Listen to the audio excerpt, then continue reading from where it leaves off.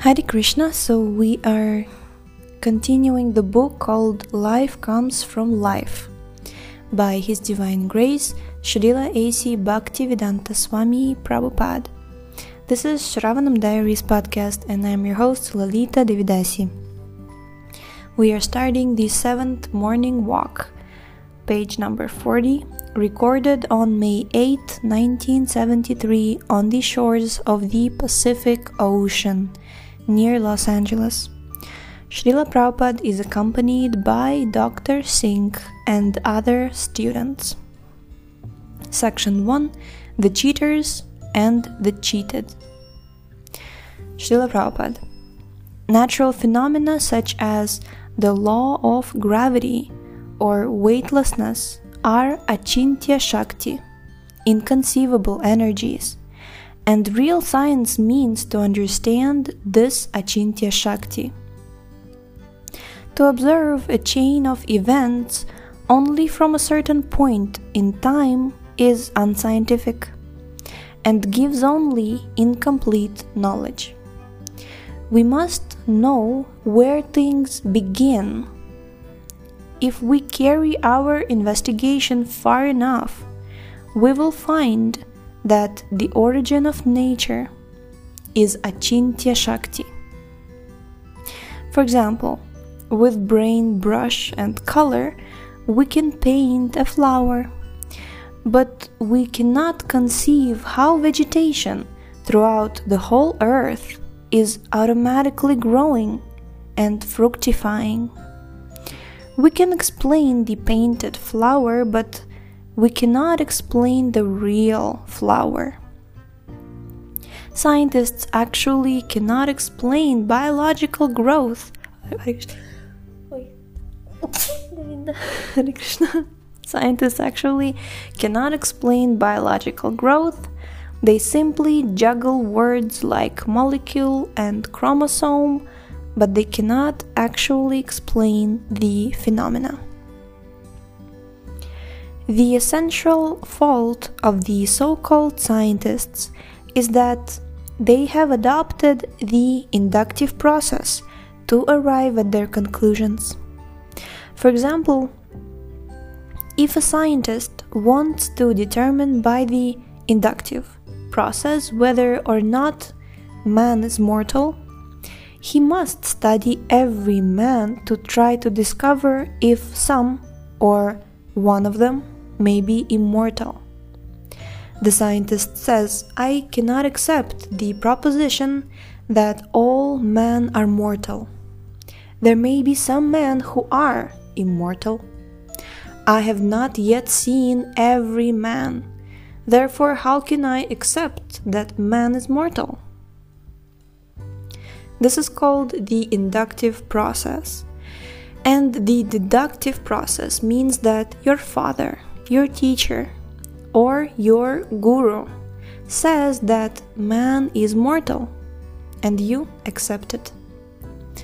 Dr. Singh. So there is an ascending process of gaining knowledge and a descending process. Srila Prabhupada. Yes, the ascending process will never be successful because it relies on the information gathered through the senses, and the senses are imperfect. So we accept the descending process. God cannot be known by the inductive process. Therefore, he is called adhokshaja, which means unknowable by direct perception. The scientists say that there is no God because they're trying to understand him by direct perception. But he is adhokshaja. Therefore, the scientists are ignorant of God because they're missing the method of knowing him. In order to understand transcendental science, one must approach a bona fide spiritual master, hear from him submissively, and render service to him. Lord Krishna explains that in the Bhagavad Gita 4.34, Tadvidhi pranipatena pariprashnena sevaya. My Guru Maharaja once said, "The modern world is a society of cheaters and the cheated." Unfortunately, the cheated are eulogizing the cheaters, and the small cheaters are worshipping the great cheaters. Suppose a flock of asses comes and eulogizes me, saying, "Oh, you are Jagat Guru." What is the value of their praise? But if a gentleman or a learned man gives praise, his words have some value. Generally, however, the persons who are praising and those who are being praised are both ignorant. As the Vedas put it, Samstutah Purushah Pashu, a big animal is being praised by a small animal. Wow. The cheated are eulogizing the cheaters, and the small cheaters are worshipping the big cheaters. Krishna. Okay, so next section called compassion. Srila Prabhupada. The law of cheating, medical science is cheating. The law is cheating, medical science is cheating, and the government is cheating. Haribol. Top government officials are charged with taking bribes. If the governor takes bribes and the constable takes bribes, then where is the good society? People elect the leader who promises them happiness. But since that happiness is Maya, illusion, he can never deliver it, and society simply becomes filled with cheaters. Since people are actually after this illusory happiness, however, they continue to elect such unscrupulous leaders time and time again. The position of a Vaishnava is to take compassion on all these ignorant people. The great Vaishnava, Prahlada Maharaj, once prayed to the Lord, "My Lord, as far as I am concerned, I have no problems. My consciousness is always absorbed in your very powerful transcendental activities, and therefore I have understood things clearly. But I am deeply concerned for these rascals who are engaged in activities for illusory happiness.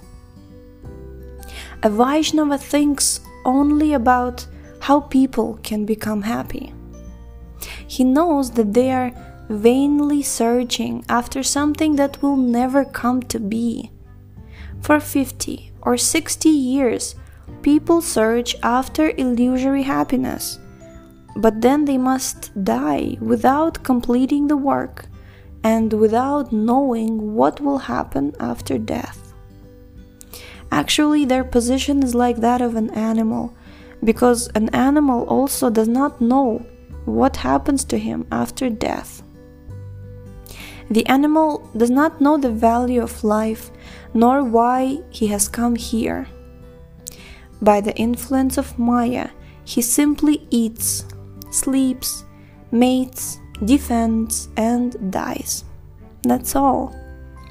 Throughout their lives, the ignorant animals and the animalistic man greatly endeavor to do these 5 things only: eat, sleep, mate, defend, and die.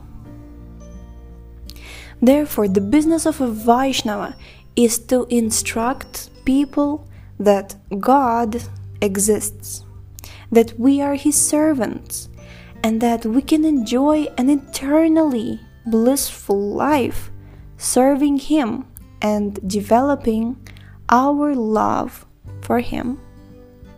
Haribol! Next section is called Beyond the Cage. Dr. Singh. But doesn't the living entity need matter as long as he is in material nature? Srila Prabhupada. No, the living entity is purely spiritual. Therefore, he doesn't require matter. Because his thinking is diseased, however, he believes he does. The conditioned living entity is like a drunkard who doesn't require drinking. I like this. Never heard this one before.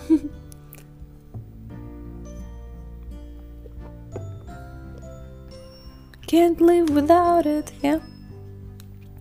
The conditioned living entity is like a drunkard who doesn't require drinking, but who nevertheless thinks, without drinking I shall die. This is called Maya, or illusion. Is it true that if a drunkard doesn't get his drink, he will die? Dr. Singh. No, but if a man doesn't eat, he will die. Srila Prabhupada. That's also not a fact. Last night we were discussing Raghunath Das Goswami. In his later life, he almost completely abstained from eating and sleeping.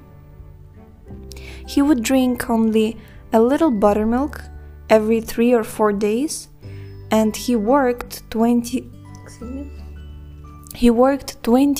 hours a day, sleeping 2 or 3 hours, and some days he did not sleep at all.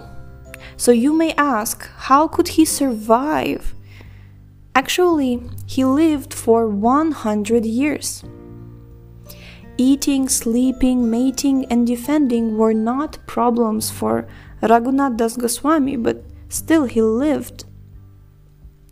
Because he was a pure devotee of Krishna, he was fully aware that the soul is eternal and independent, although it has been put into this bodily cage, which it actually does not require. Suppose a bird is encaged. Is he living simply because he is in the cage? Without the cage, he is free. People are thinking that by being encaged within the body, they're happy. That is nonsense. Actually, our encagement within this body makes us fearful. But as soon as we purify our existence, we do not even have to come out of our bodies. We will immediately be abhaya, fearless. Brahma bhutah prasannatma na shochati na kankshati samah sarveshu bhuteshu mad bhaktim labhate param. Lord Krishna says, quote, one who is thus transcendently situated at once realizes the supreme Brahman and becomes fully joyful. He never laments nor desires to have anything. He is equally disposed to every living entity. In that state, he attains pure devotional service unto me. Unquote, Bhagavad Gita 18.54. We can immediately awaken to our original spiritual existence, in which there is no more fear, no more lamentation, and no more material desire. Dr. Singh. But the scientist would still want some more explanations as to how the living entity can be independent of matter. Srila Prabhupada. As long as you are conditioned, you are dependent on matter. For example, a man from Africa is conditioned because he cannot tolerate this cold weather. Therefore, he feels discomfort. But there are many people here, gesturing toward children playing on the beach, who are not affected by the cold. The ability to tolerate is simply a question of conditioning. When you are conditioned, you think in terms of dualities, like hot and cold, pain and pleasure. But when you are liberated, you have no such conditioned thoughts. Spiritual life means to become unconditioned, to come to the Brahma Bhuta stage. Srimad Bhagavatam 4.30.20. That is the perfection of life. Being conditioned means that although the living entity is eternal, due to his conditioning, he thinks that he's born, he's dying, he's diseased, and he's old. But an unconditioned person is not even old. Krishna is described in the Brahma Samhita as Advaitam Achyutam Anadim Anantarupam Adyam Purana Purusham Navayovanam Cha. Brahma Samhita 5.33.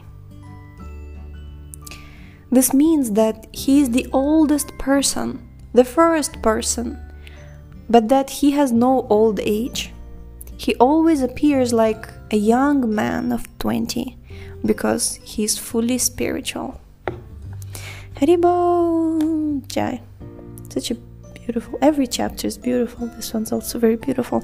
Okay, so thank you so much for tuning in today. The link to this book is in the description. And happy Nityananda Trayodashi. And tomorrow we shall continue with the 8th morning walk. And we will read sections like the evolution of consciousness, bodies for eternal desires, H2O plus mystic power, the definition of life, and Darwin condemned. So we shall read that tomorrow, so stay tuned. Hare Krishna.